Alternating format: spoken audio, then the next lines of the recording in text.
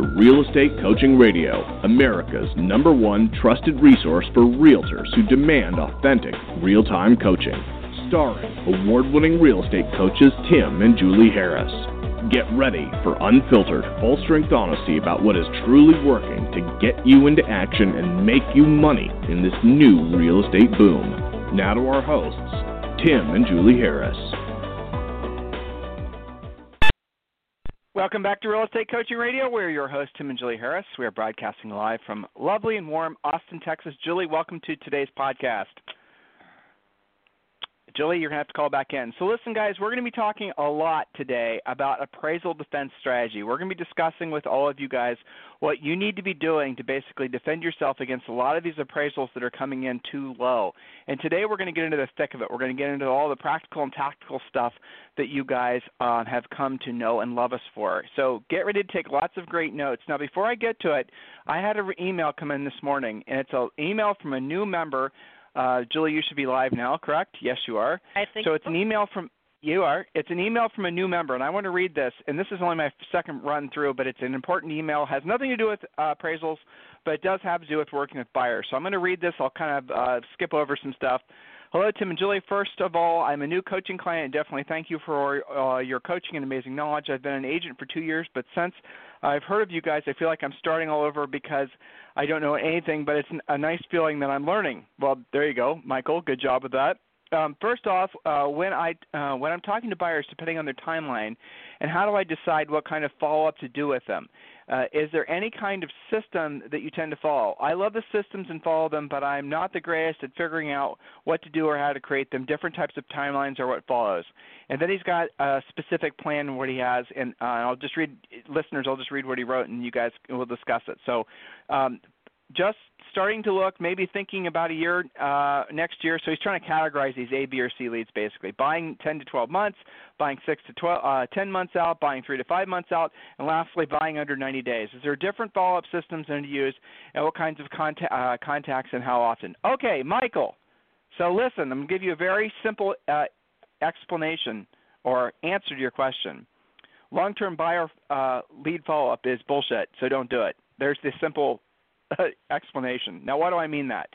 Because when you start basically wasting time trying to court buyers that are years, months away, you're going to spend money, you're going to spend time, and the real true cost, because I know a lot of the systems nowadays that drip on buyers are automated, the real true cost, the negative cost of that is the false sense of security that it gives you, having a bunch of buyers in a database thinking that somehow magically they'll churn up. Now, statistically, once you get enough buyers in some kind of database, some of them buy. But what makes you think, Michael, that you're the only agent that has them in their long-term drip follow-up campaign, email, database type thing? Are you guys following me on this? Are you listening, listeners? So here's the reality of it. If you're focused on buyers, you're probably never going to actually have much of a real estate business because you're always going to have to be chasing these buyers. Buyers never have to buy. And this is the essence of the reason why we do our best to get you guys to focus on listings as your primary source of business, because there's no such thing as a buyer that has to buy. And I'll prove it to you. Every single, like a seller, for example, there are actual examples of sellers out there, plenty of them, where the sellers have to sell. They don't have a choice. Well, they, I suppose, have a choice, but the idea of not selling, it causes them a great deal of discomfort. For example, owning 2 homes at once, forced relocation, they inherited the property, they can't afford the property's distressed, the owner's distressed. There's all kinds of reasons why you actually have sellers that have to sell.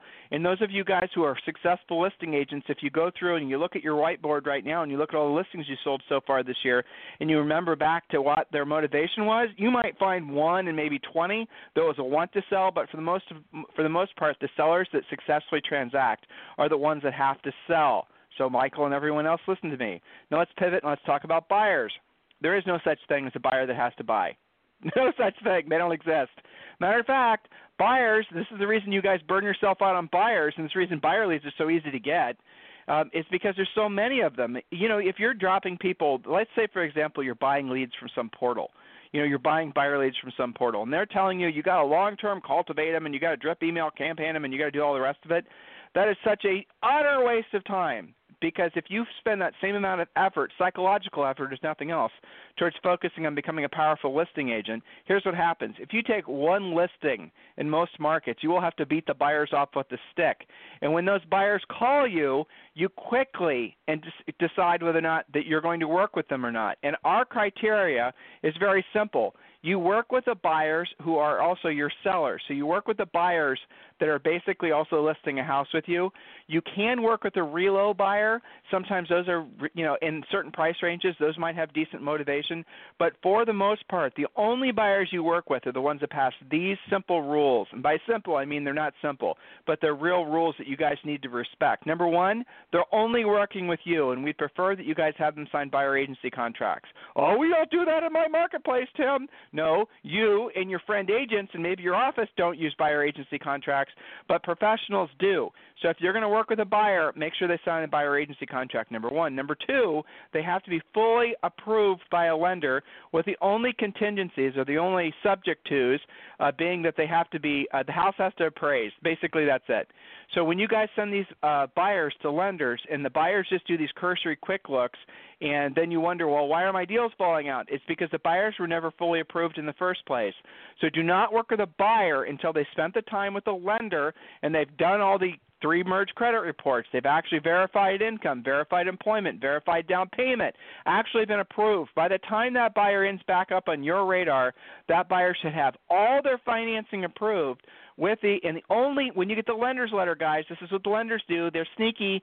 They'll write you lender's letters, and they'll say, congratulations, Bill and Betty Smith were approved for whatever, and they're good to go, and congratulations, great. And then the second paragraph is, and it's sometimes in lender speak, but the essence of it is subject to a verification of, and then you'll see, a successful credit check and verification of employment. So in other words, what the lender did is the lender just had a quick phone call. The lender just went to their computer. The lender dropped in their name into a lender approval letter and a pre-approval letter, and then spun that off, and then you guys started wasting your time. The lenders are trained. We don't coach agents, or we don't coach lenders rather, but the way that they're trained is to not waste any time on a file, i.e. working with a buyer, until that buyer's in contract on a house. You get it? What they're going to do is they're going to basically say that buyer's good to go. All the while, the buyer could be not even close to being approved. And then because what you're going to do is you're going to go out there and spend your nights and weekends. You're going to burn up your time. You're going to waste your life, your energy, your hopes, your dreams, all of that. And then and then you're going to discover the buyer couldn't buy, or the buyer wasn't truly motivated. So in our opinion, the only buyers you should be working with are the ones that are working exclusively with you, the buyers that are completely approved, and the buyers that are your sellers that also want to purchase something. And maybe a relo buyer, but even those are sometimes flaky. But that's pretty much it. So, Michael and everybody else, when you're asking me about long-term lead follow-up with a buyer, I say don't do it. Don't waste your time. Focus all your best energies on becoming a listing agent. You will get buyers, guys. Buyers are the easiest thing in the world to get. The idea of buying buyer leads seems foreign to me. The idea that you guys are still spending so much money buying buyer leads, just take 1, 2, or 3 listings, listen to what we tell you how to do, and just do it and take some listings, and you will not have any shortage of buyers. And then you guys, if you just focus all your best energies every single day on becoming powerful listing agents, and don't even have, buyers are someplace out in the background, right? If you have a great buyer who's, meets your criteria, they're pre-approved, they're only working with you, they signed a buyer agency contract, then you can work with them. Even our most successful agents, by the way, these are agents that have 50, 60, 75, 80 listings. What we'll tell them to do is always have 1, 2, or 3 buyers that they're working with, but they are the hand-selected, pre-approved, the buyers that have been through the gauntlet. Every other buyer is just a tire kicker. Leave those to the other agents out there. Now, when you generate buyer leads, if you don't want to work them, do what Zillow does. Sell them to the other agents. So when you get a buyer lead in, let's say you guys have 10 listings and you're using something like 800 Home Hotline, you're getting all these buyer leads, take those buyer leads and refer them off to other agents in your office, in your marketplace, all these other agents that haven't discovered the gospel of being a listing agent. Let them waste their time chasing the buyers, and you collect 30% referral fees. You guys get the point here? You see how we're taking a professional approach? You see how we're trying to value your time? Do you see that, hey, guess what? Tim and Julie have actually sold lots and lots of real estate, so they know what they're talking about, and as a result of that, they know where to steer you guys in the right direction, so it'll end up with you basically being of service to other people and making money. So, Julie, any thoughts on that question before we get to appraisals? Yeah. Well, when in doubt, here's a good filter to put: real buyers versus super long-term / flaky / questionable buyers. And maybe not for super newbies because they don't have the experience to say this yet, but for everyone else, think about your last easy to get along with, easy to close buyer side. How did that buyer behave versus some of what you're calling a lead? Real buyers are chasing you down, saying, I'm ready to buy this weekend. Here are the 5 homes that I've got to see. Or they're responding to the 5 homes you sent them, and they're saying, yes, I absolutely will meet with you this weekend. What they're not doing is being chased down by you month after month, on your drip campaign, et cetera, et cetera. Really motivated, really qualified buyers act differently than everyone else. So when in doubt, make that comparison. But I think, Tim, to your point, no buyer actually has to buy versus the sellers who do have to situations. So right. Buyers you can got to always really rent. watch your time. Yeah, that's it. Or live with mom and dad, or live with their kids, or not move in the first place. So exactly. There you have it. I think that was a pretty robust answer to Michael Van's question. Thank you for your email, Mike, because I'm sure you're not the only one with those thoughts. Back to you. So, guys, listen, the appraisals a lot of you guys are suffering from serious appraisal problems in your marketplace, and I realize that this is something that's getting worse. It's not getting better, and in case no one's telling you, I'm going to tell you why it's getting worse and why it'll continue to get worse, because the market's changing and the appraisers know it. So the sellers don't, okay? Sometimes the buyers don't either. So what we're seeing is in many markets, especially in stuff that's, say, over your average sale price, we're seeing price erosion, value erosion. We're seeing the market kind of settle back a little bit. In other words, houses are not worth what they were 6 months ago in most markets, in most price ranges. Now, you could say that's seasonal. It happens every year, maybe in fourth quarter, but remember in third quarter. So you could say maybe it's just because the market's hot, now it's leveling off, whatever. It doesn't really matter. Market conditions are market conditions. What you need to be on the lookout for are these appraisers that don't really, these situations in these deals that sometimes can be problematic because the appraisers are not being, frankly, they're just trying to get their job done. They're trying to move on to the next appraisal. So today, Julie's going to get into the meat and potatoes of some specific tips to make you guys, I would say, an armchair expert at this, but give you enough information so that you can save deals where other agents just walk away from them. So, Julie, where do we leave off? Yes, now we're talking about what should you do about this. Previous podcasts, we talked about how do you know that you're going to have an appraisal problem, how can you prepare yourself in advance. Now we're getting to the practical, applicable, what do you do about it. And I'm going to start with a quote from our astronaut friend who said, competence means keeping your head in a crisis, sticking with the task even when it seems hopeless, and improvising good solutions in tough problems when every second counts. It encompasses ingenuity, determination, and being prepared for anything. So I would translate that into realtor speak as this: don't hide from the problem and don't freak out. Competence means keeping your head in the crisis and figuring it out. So point number 1 in what to do, remember that proper previous planning prevents pitifully poor performance. Plan ahead. Actually discuss with your seller before an appraisal problem sneaks up on them, and have a plan. Hope for the best, but plan for the worst. Remember the seller's net sheet. What are their real numbers? Don't guess. It's impossible for you to advise a seller what we're going to do and what the plan is if the appraisal comes in $20,000 low. If you don't know what their numbers are, if they get the $20,000 or somewhere in between, or they don't get it at all. So actually talk about numbers. And Tim, I do think this is a place that a lot of agents freak out, actually having to talk about money with their seller, especially newer listing agents. This is normal, and whenever I have agents freak out, Tim, I bring them to the dentist chair, and I say, when you're about to have dental work, and not the dentist and not the hygienist, but the office person comes in and presents what you're about to spend, how much your insurance company is covering, and they make you sign. If they do it for your teeth, don't you think you should do it for something far more expensive, like the sale of a home? It's normal. So if you're not weird about it, they won't be weird about it. Do seller's net sheets, low, medium, and high. Point number 2, know the real numbers. Is the square footage actually accurate? Does it matter what side of the road they're on? You know, some of you, the price on the good view side of the neighborhood is a lot different than if you're looking at power lines. Are they on a busy road? Are they across from a park? Was there an addition that isn't showing in the public record? This is where being a great BPO agent serves you extremely well. Note to self, start doing BPOs if you're not already. Second note to self, take an appraisal class when your continuing ed is due, because the more you know, the less fearful you'll be of the situation, and the stronger you'll be at pricing in the first place, not to mention doing battle with the appraiser if you have to. Point number 3, know the buyer's situation, whether it's your buyer or another agent's buyer coming to you on your listing. Did they love this house and it's their one and only dream home, or do they already have a backup plan in mind? This may influence what the buyer is willing to do or able to do in a reduced appraisal situation. You need to know that going in. Point number 4, have your own plan. This is where kind of the rubber hits the road, Tim. This part is where we usually hear about it in coaching. Have your own plan to protect your commission. What is the best, the next best, and the last best solution? The best solution, the buyer makes up the difference. Maybe you had that written into your contract. That's great. Cut and dry, assuming they can swing it. Next best, the buyer and the seller meet part way. They split the difference. Next after that, you and the other agent get to play save the deal with your commission.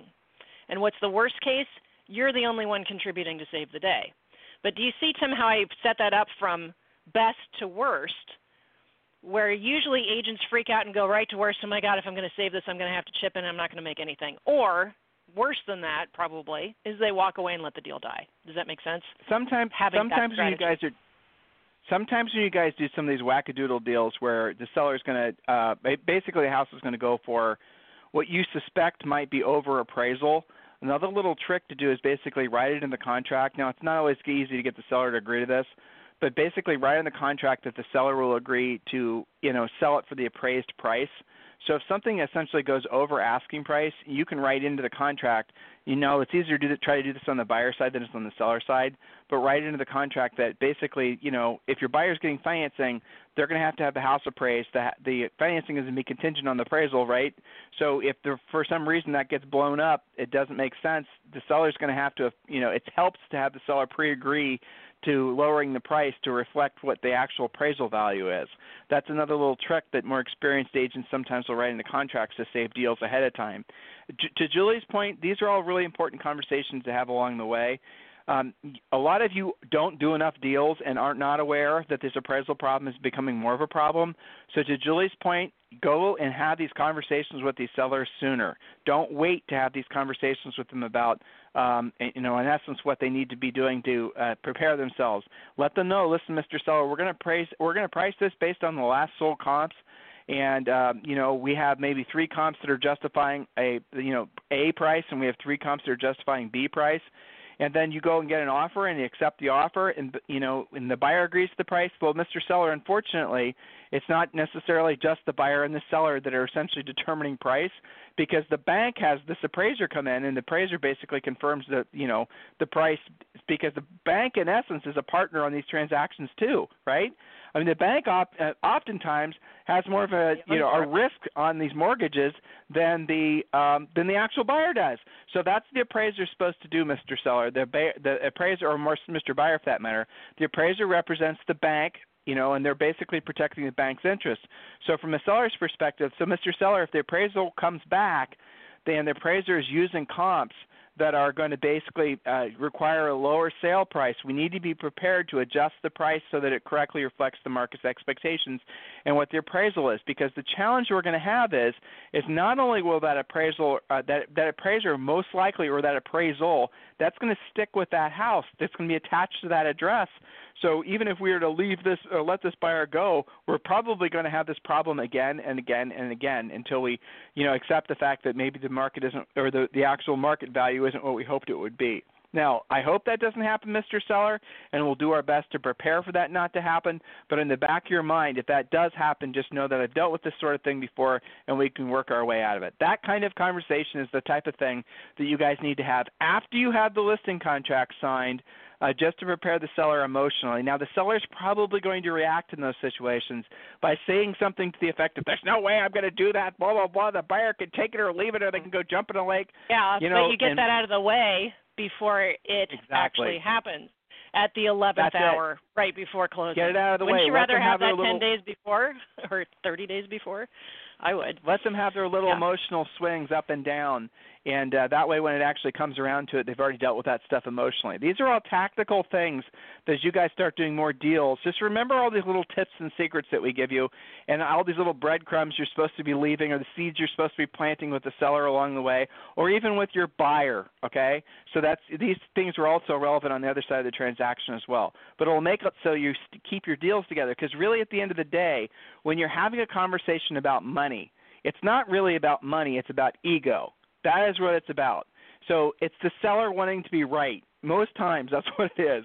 The seller wants to be right about price. The seller's house is worth more than what, the buyer thinks or the appraiser thinks because the seller has some, elevated view of value because it's theirs. And I'll give you guys an example of this just to kind of highlight this. The worst seller that I've ever met in my life is my wife. Hey. Julie, that's true though. Every time we've sold one of our personal houses, Julie has been pretty much the worst at overpricing because it's emotional, and it's very difficult to separate yourself from that. And I get it. And Julie's a professional. She coaches agents for a living. And still but I she do has like that the high challenge. comps in the neighborhood. Why exactly, not? It's natural. See? It's so human nature. And I admit that. I want top dollar because it's mine. So you guys Even are listening. She's already rationalized it. And we don't even have a house for sale. You see how she sounds like a seller trying to defend her price? Right. I understand. I do. That's how I know this stuff, right? Yeah, but it's true though. But it's all subconscious. People naturally go into a defensive posture when it comes to any conversations about money, because deep rooted into most people is a fear. It basically is a scarcity mentality, and they're fearful that if they leave money on the table for the buyer, that somehow that's going to adversely affect them. Whereas the reality of it is that sellers who overprice, it's 100% about their ego. Again, the wanting to be right. In most cases where you guys have these appraisal issues, it's not over like $1 million, is it? It's over typically less than 50. In many cases, less than 10 grand. That's just ego. So, but if you, the way to, so you don't feel like your ego doesn't have to do battle with the seller's ego, the best way to manage that is to plant these seeds along the way so these conversations go smoother. So, Julie, back to your notes, please. Yes, you got it. So point number 5, sometimes some money is better than no money. You have to fix it by chipping in, and sometimes it's not. So you've got to look at this. If you have to put it back on the market, say you're the listing agent, how long will it take to sell again? And will you have the same issue again?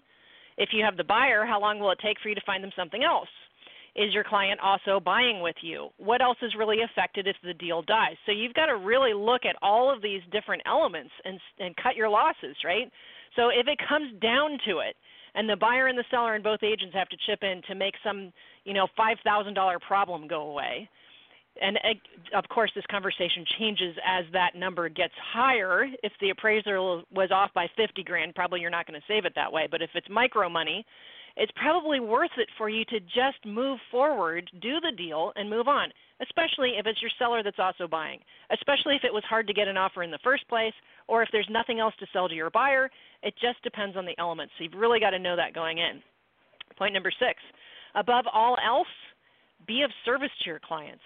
This means anticipate, educate, and lead. If it's meant to be, it's up to me. Assume that you will be the reason that it closes, not that everybody else will fix it for you. And, Tim, I'm going to turn this over to you for the last couple of points so I can get ready for my premiere class. Okay, I'll get the last 3 points. No problem. Thank you. Okay, so point number 7, know how to dispute an appraisal. Request a value appeal or dispute. Every lender has appeals process. Make sure the appraiser is familiar with the area. That's the biggest reason you guys have appraisal problems. Have comps ready and meet them at the house. Remove the electronic lockbox so they must confirm to meet you there. Let the client know what you're doing on their behalf. So there's a little trick. When you have an appraisal problem and you dispute it, and the appraiser then has to book an appointment to go back and see the house, because many times they just do drive-bys. They don't actually go in the house. Do not let them key in. Go and meet them. Actually meet them at the house, so you're the one with the key. You're the one letting them in the house. Don't let the seller do it, because you want to be there to give them essentially a CMA to justify your price, to justify the comps. You're going to have to basically work on behalf of your seller. Point number 8, if all else fails, the buyer may go to a different lender, but statistically, second appraisers come in within 10% of the first one. Maybe that's enough, but maybe it isn't. So it may also matter less if the buyer can put more money down. Just simple stuff there. Point number 9, be the listing agent. Of course, that's our last point. Be the listing agent. Listing agents have a signed contract with the seller. Most buyer agents just go back to the drawing board. Maybe even the buyer gets frustrated and they lose the buyer. Those of you guys who have not learned the art of being a listing agent, how many buyers have you lost just because the process has frustrated them, and then they've decided to basically stop working with you, not because of anything you necessarily did wrong, but because of the process, how it works. Again, guys, work with listings. And remember, listings are mental labor. You have to have a skill set that you developed. And buyers are physical labor. So look, guys, here we are halfway through the year. How many nights, weekends, afternoons have you essentially blown away, lost, because you were chasing buyer leads? Had you had listings, 5 listings, 10 listings, 20 listings in every market, you can do that. We'll show you how.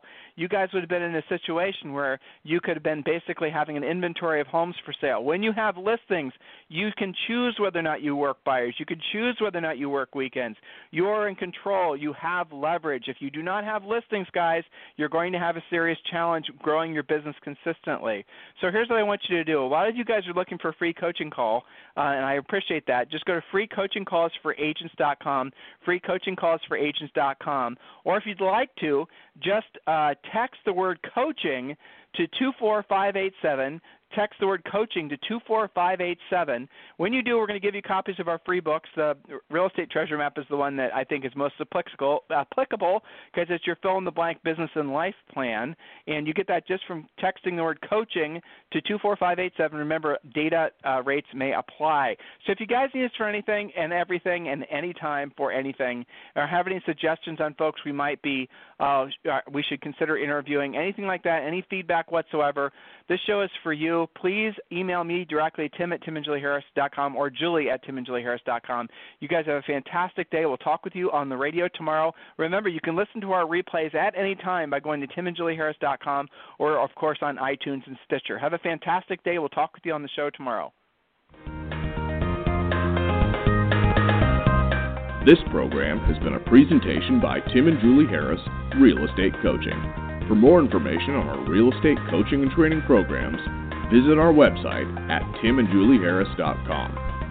Remember to tune in weekdays at noon for upcoming shows, and until next time, thank you for listening to Real Estate Coaching Radio with Tim and Julie Harris. This podcast is a part of the C-Suite Radio Network. For more top business podcasts, visit c-suiteradio.com.